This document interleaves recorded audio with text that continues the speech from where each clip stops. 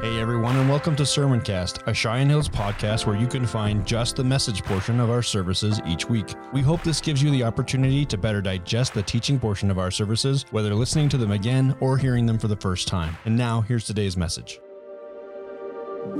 When God framed the universe, he thought of everything. From the building blocks of atoms to the complex ecosystems of Earth. Everything has a harmonious balance and order. In the same divine wisdom, he designed the family to follow a structure. When we ignore his guidance, a family is vulnerable, fragile. But if we adhere to a biblical blueprint, a family stands like a fortress, strong and unshaken by the rains and floods and winds of the world.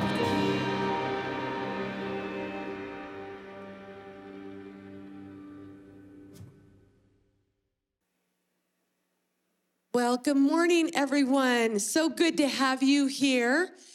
I am a mother of a 32-year-old, a 30-year-old, and a 28-year-old. When I was a young woman, I thought mothering and parenting would look like this. See her there? There's no wind blowing. People are smiling. Things are content and peaceful. Instead, I found that parenting looked a lot more like this.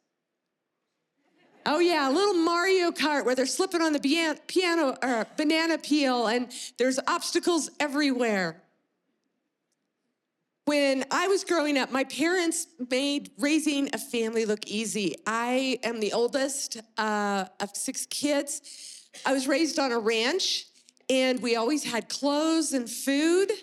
We always had dinner around the supper table where we were able to talk about whatever was going on.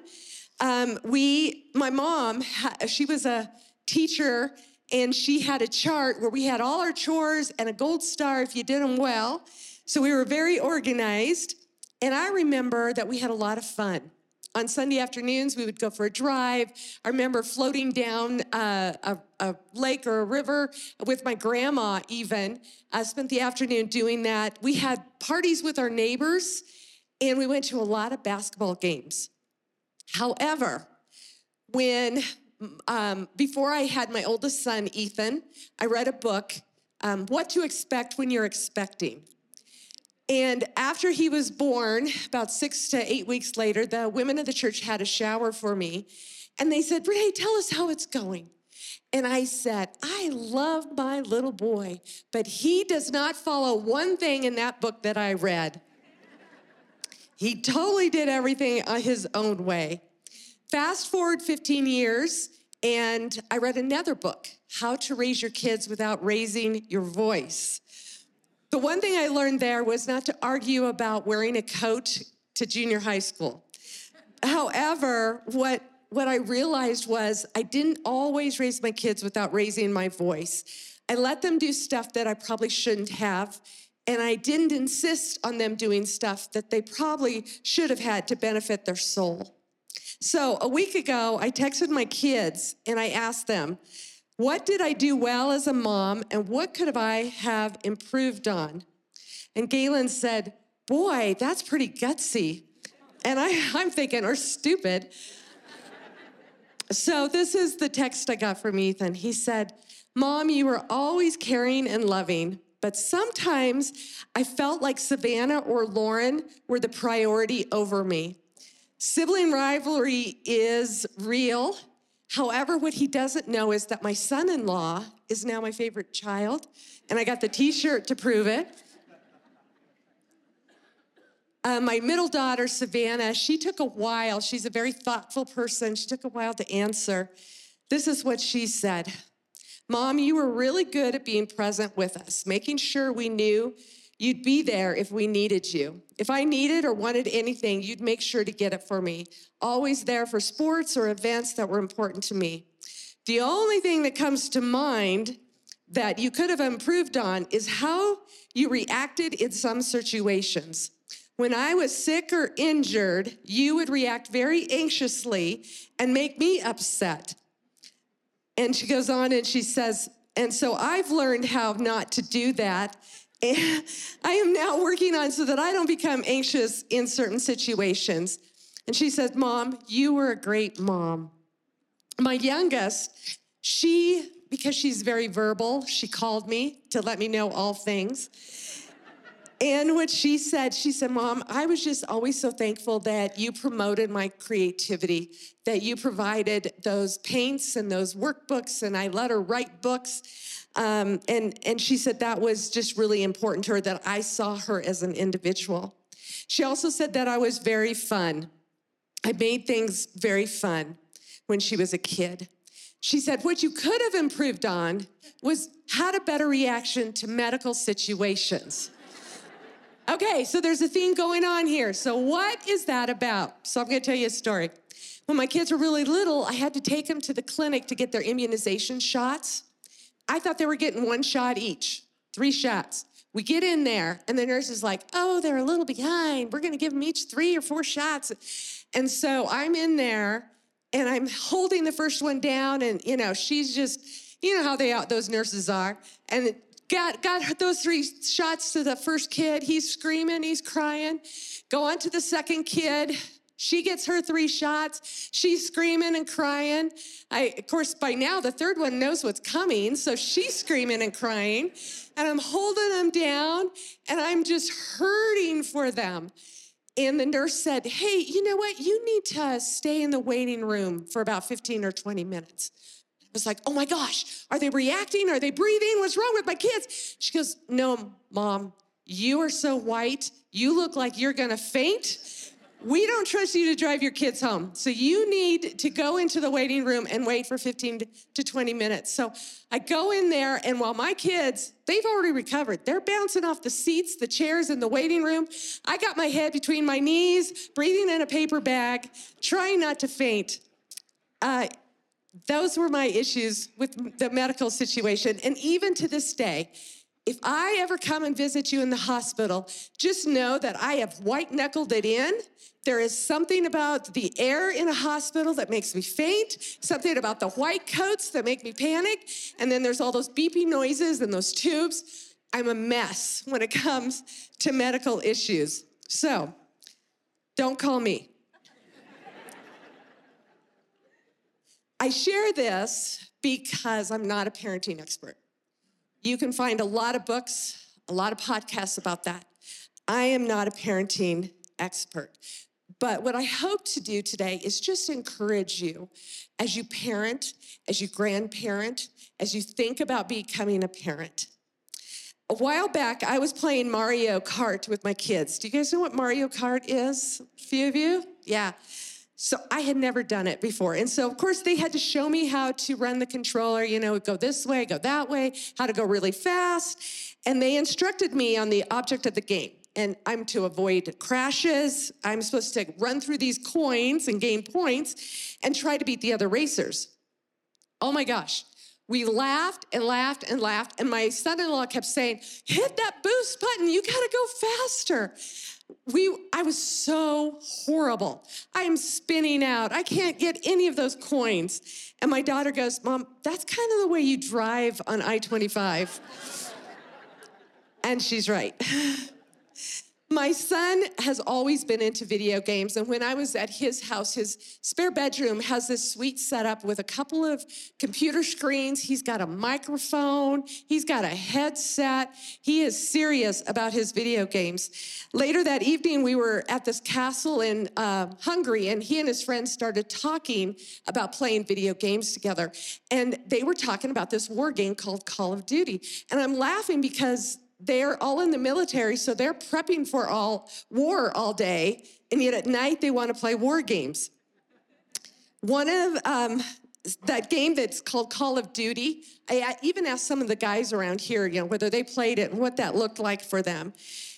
And it's a war game, so you go in and, you're shooting everyone. And anyone who plays that can think that the way to win the game is that kill-to-death ratio. How many people you take out as you try to get to the end of that level. When in actuality, it's all about achieving the objective. What am I and my team trying to accomplish here? That's how you win at Call of Duty. As parents, we can think we're successful if we take out anyone who stands in our way, or even hints that our kids aren't as smart or as athletic as we think they are. In Mario Kart, you can think that running through all the coins, getting all the points, is the way to win. But the reality is, the objective is to stay on the track, not spin out of control, and get to the end line before anyone else. So as a parent, we can think that the way to be successful is to help our kids get all those shiny points, get in all those right activities, because that means I'm a successful parent. Parenting is hard and it's a confusing process. And there are many books and podcasts out there. I encourage you parents to take a look at them. But basically, parenting is that call to duty of love and perseverance. And to do it with biblical principles can be really, really challenging in today's society. So I have to ask you parents, what is your objective? Is it to go as fast as you can and make it to the end before anyone else and hope it all works out? Is it to take out anyone who blocks your goals for your kids? Is it to control your kids in such a way that it makes you look like the perfect parent? Well, as I was studying for this, I was like, okay, I was looking for a family to kind of use scripture from. And when you look in the Bible, it is full of dysfunctional families. You have mothers and fathers who lie and manipulate.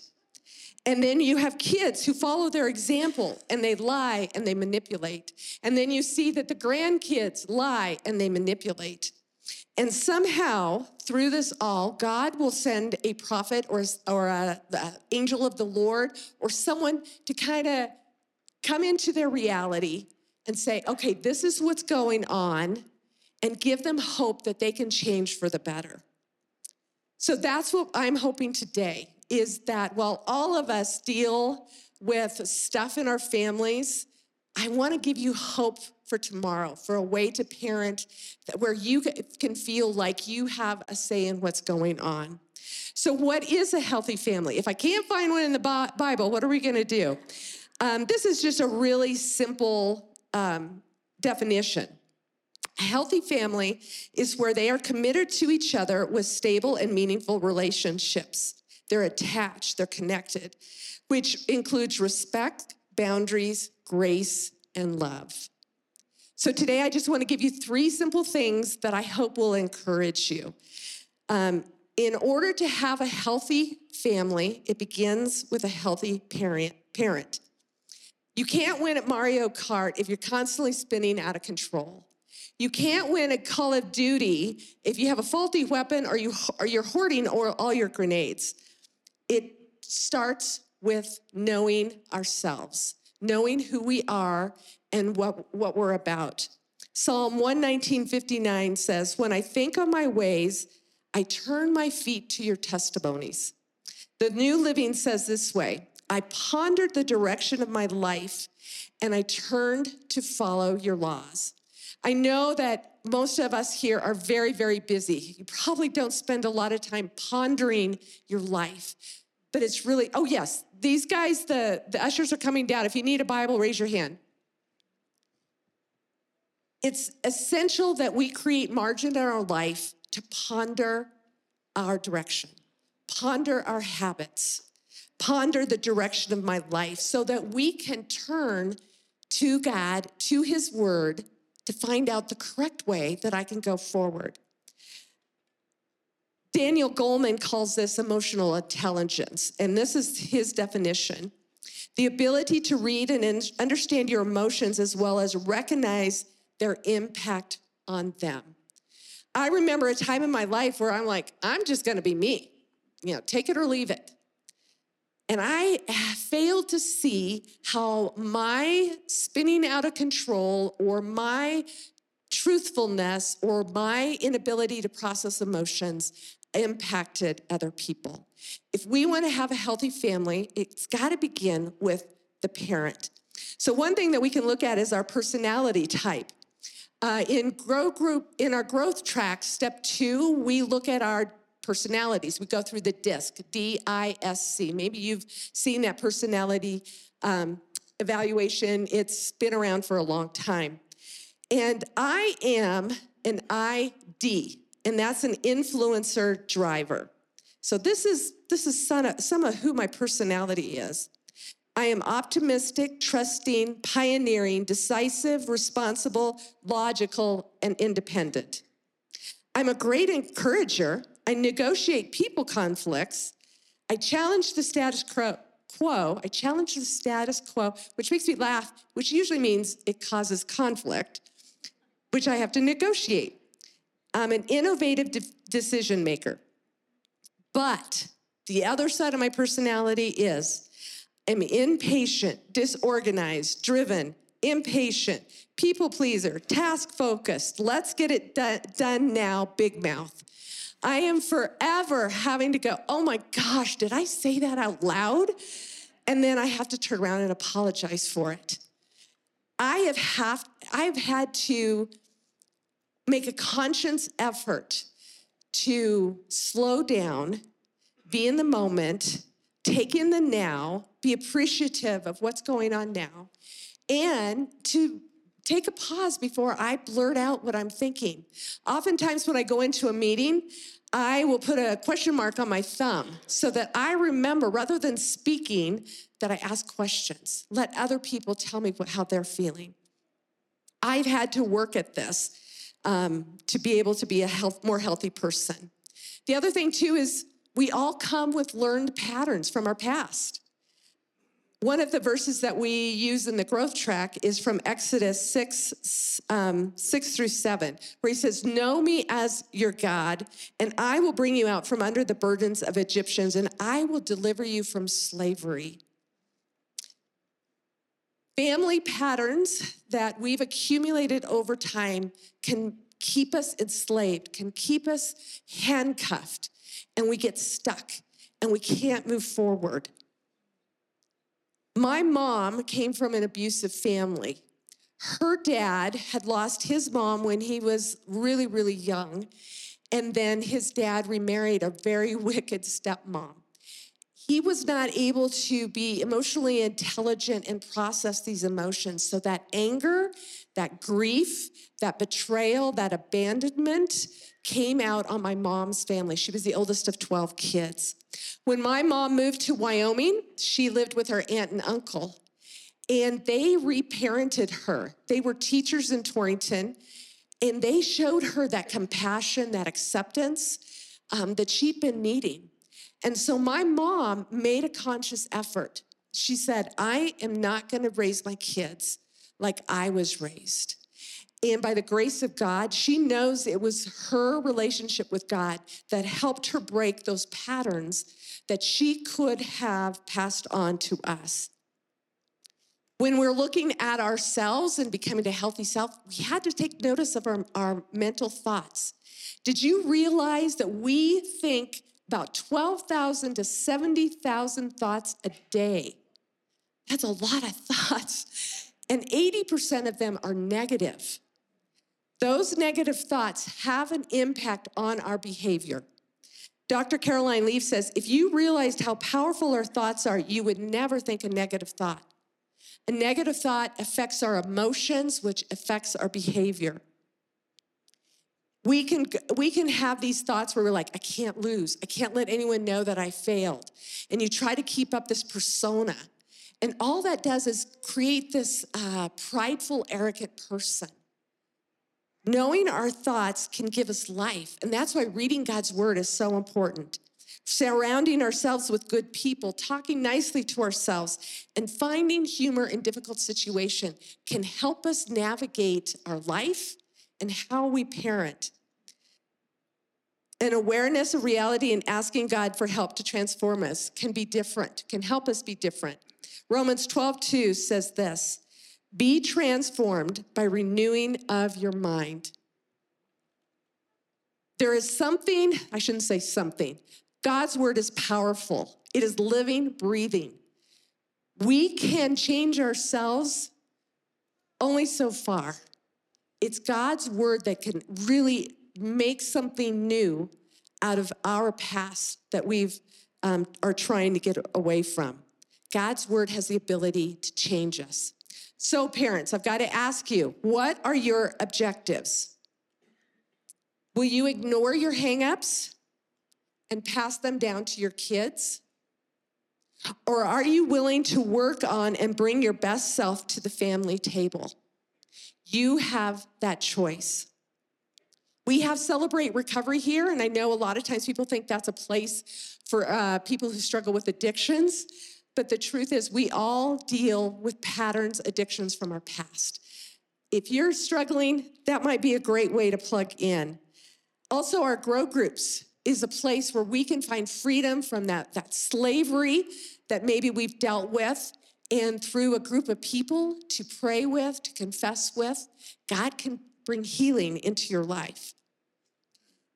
So our second thing, in order to have a healthy family, it requires healthy dynamics. As I was studying for this, I ended up choosing these next 4 things from a book called Living from the Heart God Gave You. It's written by a group of therapists. But as I kind of checked what they had against Focus on the Family and some other things, they're all saying about the same thing. And what our child needs, we need to know what our child needs, and that is protection, service, enjoyment, and a spiritual community. So what is protection? Okay?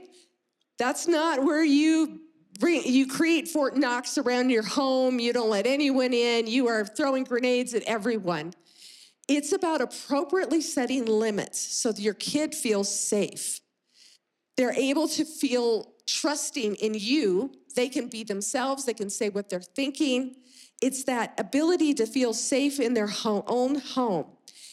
If they don't feel safe, if they don't feel protected, they will look for their identity or their belonging or their purpose in another group. One podcast that I was listening to, it was about leadership, but she started talking as she's raising her teenagers. When she sees that her kid is on the phone all the time on social media, she's like, my child's looking for identity or belonging or purpose. And so if I can bring that to our home, then that kid isn't going to be on social media as much. We have the opportunity to build that protection for our kids. Savannah was probably 11th or 12th grade, and one afternoon she came in to me and she goes, Mom, I got to talk to you. The East Central game was upcoming in that next weekend. Do we have any East parents here? East parents, woohoo! Yeah, Central parents, you can, yeah, you know what, God loves you too. God loves you too. But Facebook was new, and she said one of the girls from the Central team had put out on Facebook that she was gonna take Savannah out. And so she was concerned. And so I said, honey, who knows about this? Well, everyone on my team. And I said, honey, they've got your back. They're not gonna let that happen. And I said, does your coach know? Well, I don't know that he does. And I said, we probably need to let your coach know so that he can be aware. Now, on the outside, I was a fluffy little teddy bear. But on the inside, I was a grizzly mama bear. And I was like, that girl comes after my girl. And boy, I'm storming the floor. But instead I said, you know what, honey? Your dad and I are gonna be in the stands. We're not gonna let anything happen to you. Well, sure enough, the morning of the game comes around, and I can tell as she's warming up that she's really nervous. And one thing that we did when I was there, I told her, I said, honey, ultimately God is there to protect you. Ultimately, he's gonna make sure that you are protected and safe. And so we prayed. Come the morning, I can tell she's nervous. And I'm praying, trying to keep the grizzly bear mama in the seats. And within the first 2 minutes, that girl got 3 fouls. And as her coach took her out, she's yelling at her coach, and she ended up having to sit at the end of the bench. She wasn't even in the game for the rest of the time. I had to figure out how to help my girl feel protected and safe and help her navigate a difficult situation. So again, protecting our kids does not mean that we keep anything, that we barricade the doors, but we help our kids try to navigate when those times come up that they feel like, how am I going to protect myself? So we want to help our kids come through difficult times, and we want to make sure that they feel heard and safe. Here is Proverbs 31:8. Speak up for those who cannot speak for themselves. Ensure justice for those who are being crushed. Our responsibility as parents is to speak up for our kids when they need us in an age-appropriate way. The next thing is to serve them. And to serve them shows them that they matter, that they can have our attention when they need it. And Jesus modeled this in Mark 10:44 and 45. And he says, and whoever would be first among you must be the slave of all. For even the Son of Man came not to be served, but to serve, and to give his life as a ransom for many. Our kids need to see us as servants to them. And now that doesn't mean you do their chores and they're the boss of you, but you're giving them an example of being a servant heart, just like what Jesus gives us as an example. And so that might be discovering what their gifts are, looking at what they're uniquely made to do, and trying to meet them where they're at. My kids were all different, so that was a challenge. Like I said, Lauren was very creative. Ethan was very musical, and so helping him, help making sure he had those music lessons and everything. Savannah was very athletic, and helping her be a leader among girls was a challenge, but serving our kids was really important because they see Jesus in us. Parenting does involve sacrifice, but it's not about giving up who you are. It is about becoming who you are. Jesus desires for us to become a servant, to humble ourselves and put other people ahead of us. And I'll tell you, nothing does that like parenting. We also want to enjoy our kids. Life can get really, really serious. You listen to the news, you attend a high school activity, you can see things that are going on. Life can be so serious. But our kids need to know that we enjoy life and that we enjoy them. The verse here is Psalm 127:3. Behold, children are a heritage of the Lord. The fruit of the womb is our reward. The NLT says, children are a blessing and a gift. When you get a gift for Christmas or for your birthday, and you open it up, you're all excited. Man, it's for enjoyment. So to be able to put aside the seriousness of life and enjoy our kids is so important. Lauren told me, she goes, Mom, you were always really fun. And she remembers this time where we went into Target to get some whatever. And she wanted to ride in that cart, it's got special seats, and I think it's got a little wheel on it. And she's laughing. She said, she just laughed about it all. She goes, it was probably for special needs kids, but you let me ride in it. And what she remembers is that we went whizzing up and down the Target aisles like we were on a roller coaster. Having fun meant a lot for her. The fourth thing about knowing our kids and knowing ourselves is that I'm limited. I can't be everything they need. And so providing a spiritual family for them is so crucial. To be able for them to have spiritual parents, spiritual grandparents, spiritual siblings, those all create a community that where I am lacking, some of you come into the kids' life and you make a difference. I was asking my daughter Lauren, I said, who at Cheyenne Hills impacted your life? And she talked about many years ago, we had a worship pastor here that had kids the same age as mine. And they were always over at their house, always at our house. They had extra siblings where they could feel like they belonged. She also talked about the Humphreys. They were here at the 9 o'clock. If you know Dennis and Charlene, they lived up the street. And so their kids were often in our backyard, at our house. Dennis provided that wonderful humor and laughter for them. Charlene is sweet and caring and loving. They had an impact on my daughter Lauren's life. A year ago, Ethan, my oldest, was here. And I said, honey, what do you want to do? And he said, I'd like to go see Dick and Ruthie Young.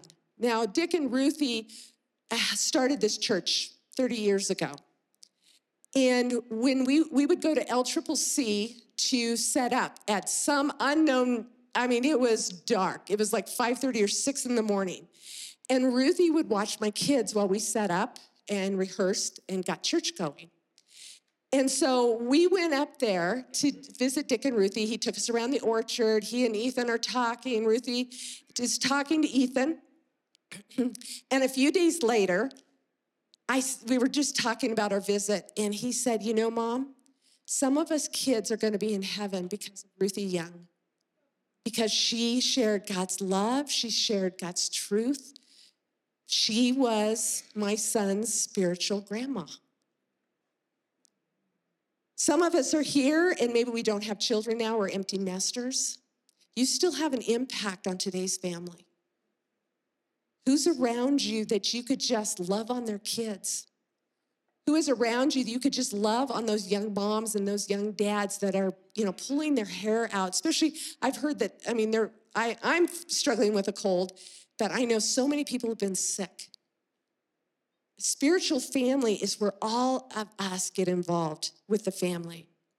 The parent can provide some of that protection, that service, that enjoyment, but we help them balance all of that because they can't be all of that all the time. There is I know there's a grow group that's going to start about parenting. You might want to look at that if you're interested. Also, there's a grandparents group that meets weekly that if you're interested, you can check that out. But spiritual siblings and grandparents are essential to our children being healthy. So, what is your objective? Will your family atmosphere create itself and be every man, woman, and child for itself? Or will you intentionally provide for your children's needs? Will you make them feel safe, seen, and celebrated? And will you draw other people into your family unit to love on your kids when it is stretching you? Our last part here, to have a healthy family, recognize you represent Jesus to the family. Whether unintentionally or intentionally, your kids look at you. They look at your day-to-day, your responses, your motives, your emotional well-being, and they picture that Jesus is just like that. Ephesians 5:1-2 says,